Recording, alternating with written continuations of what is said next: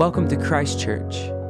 The following is a homily from our Sunday morning gathering in Tulsa, Oklahoma. Enjoy.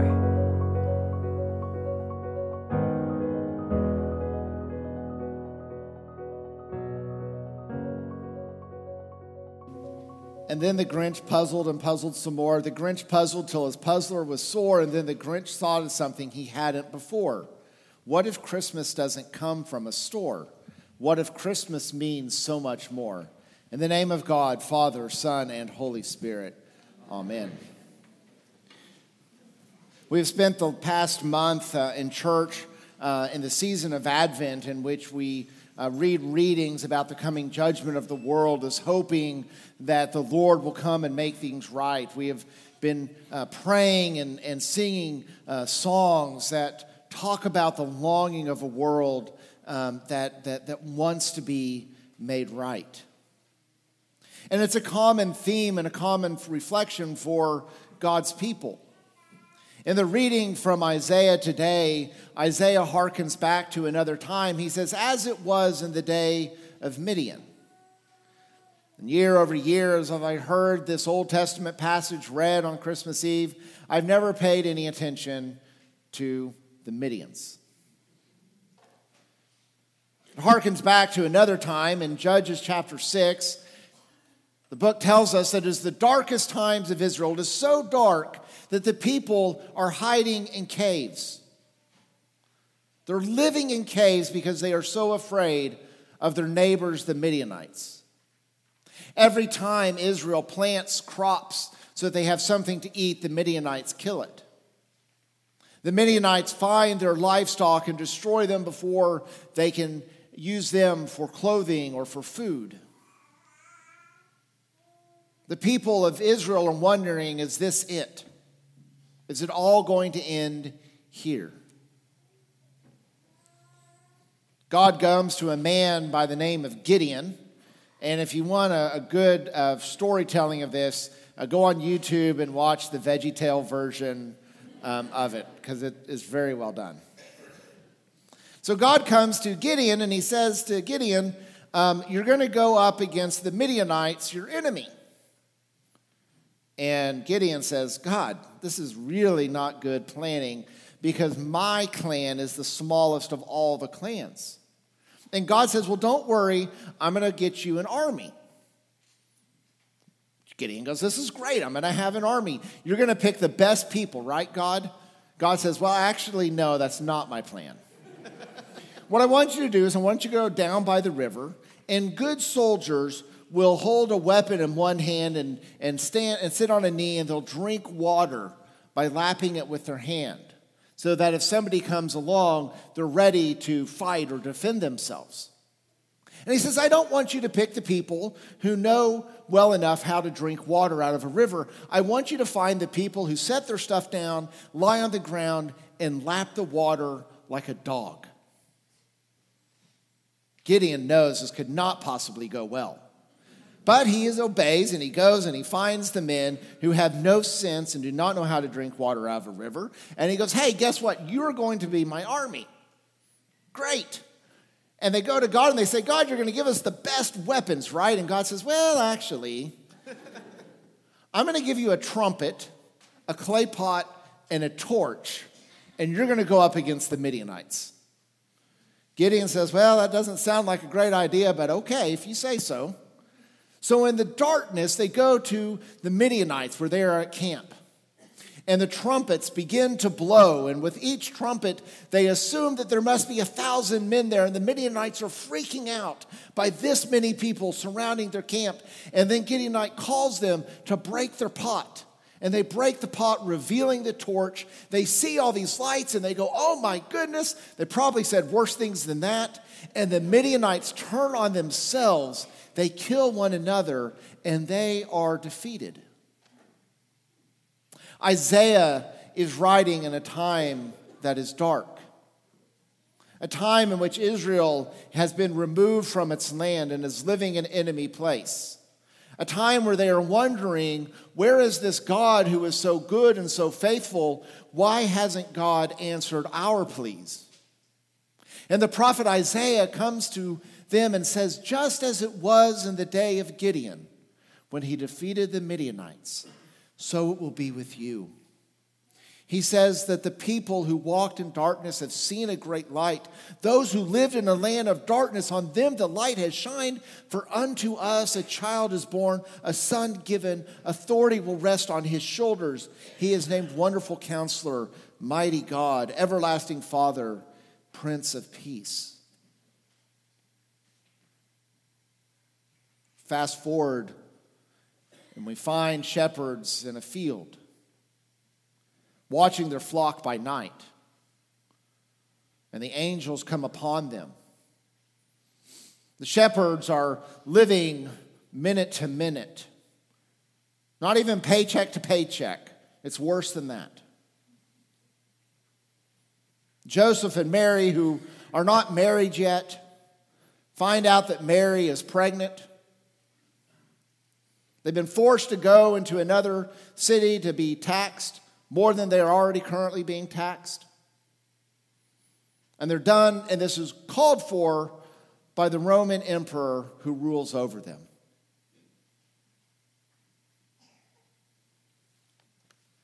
The people who walked in darkness have seen a great light. Those who lived in a land of deep darkness, on them light has shined. I think if we're willing to be honest with ourselves, if we're willing to be vulnerable with each other for just a moment, that this is really the stature that most of us live day to day.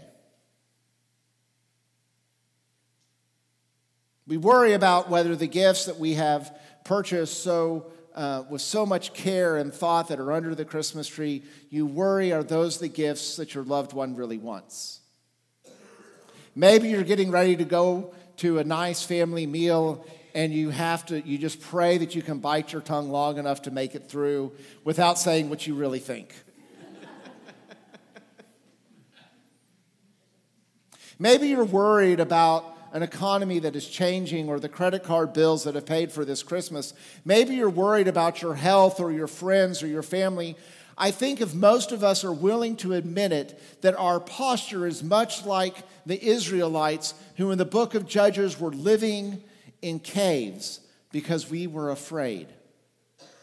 Now, our fear may not be the Midianites, and our caves may not be literal caves, but what I think they are the public face that we give to everyone. Everything is great. Everything is wonderful. Life is awesome. Just look at the Christmas card that I sent out. I've seen some of your Christmas cards, and they're beautiful. But I have yet to see anyone ever send a Christmas card that shows the dirty dishes that are stacked in their sink, and no one's going to know when they're going to get done. The clothes may be beautiful on you and your family, but it doesn't show the stacks of clothes in the hamper that needs to be folded. Our Christmas letters tell all the wonderful things that we did and how brilliant all of our family is. But do we ever write in the letter the truth that sometimes we say and do things we should not do? Do we ever remind people that sometimes we are jerks? Do we ever remind people that sometimes we live in darkness and we are waiting for the light to shine upon us? NPR columnist David Sedaris writes in Santa Land his reflections about working in New York City's Macy's department store, working for the big guy. And he says, if you want to know what Christmas is really like, just go and watch a department store Santa. Mothers who put their children so they can get the perfect picture, hairspray Santa's eyes so that the hair stays in place. Children who are afraid and begin to cry, parents threaten them with something that they're really going to be crying about if they don't stop.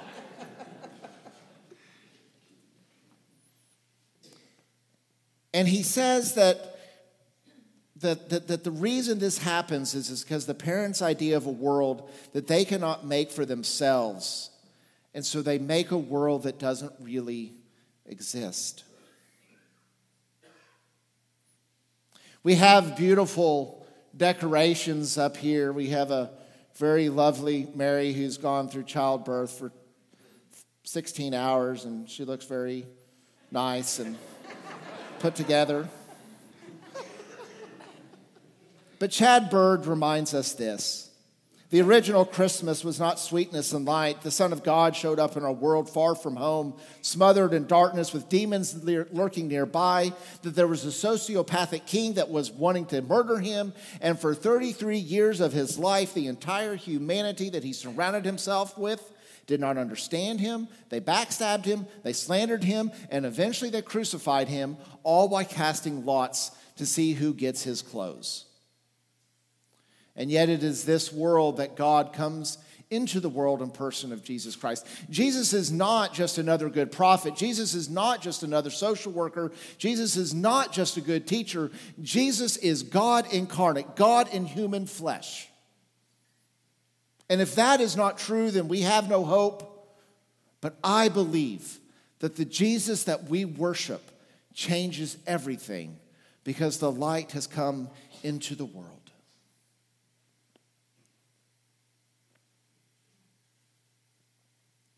Martin Luther, in one of his Christmas sermons, says this: "Look at the child, knowing nothing, yet all that is belongs to him, that your conscience should not fear but take comfort in this baby. Doubt nothing.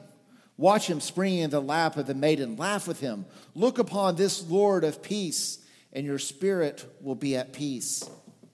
See how God invites you to see the many ways He places before you a babe with whom you may take refuge.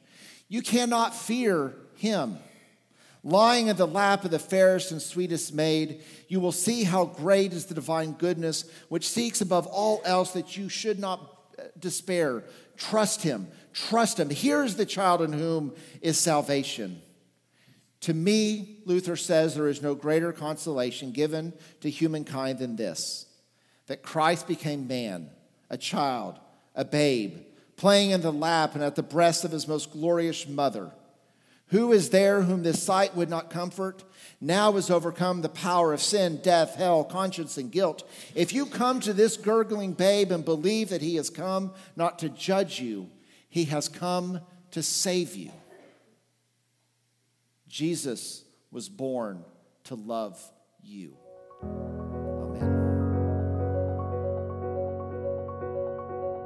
Thank you for listening. For more, go to christchurchtulsa.org, and peace be with you.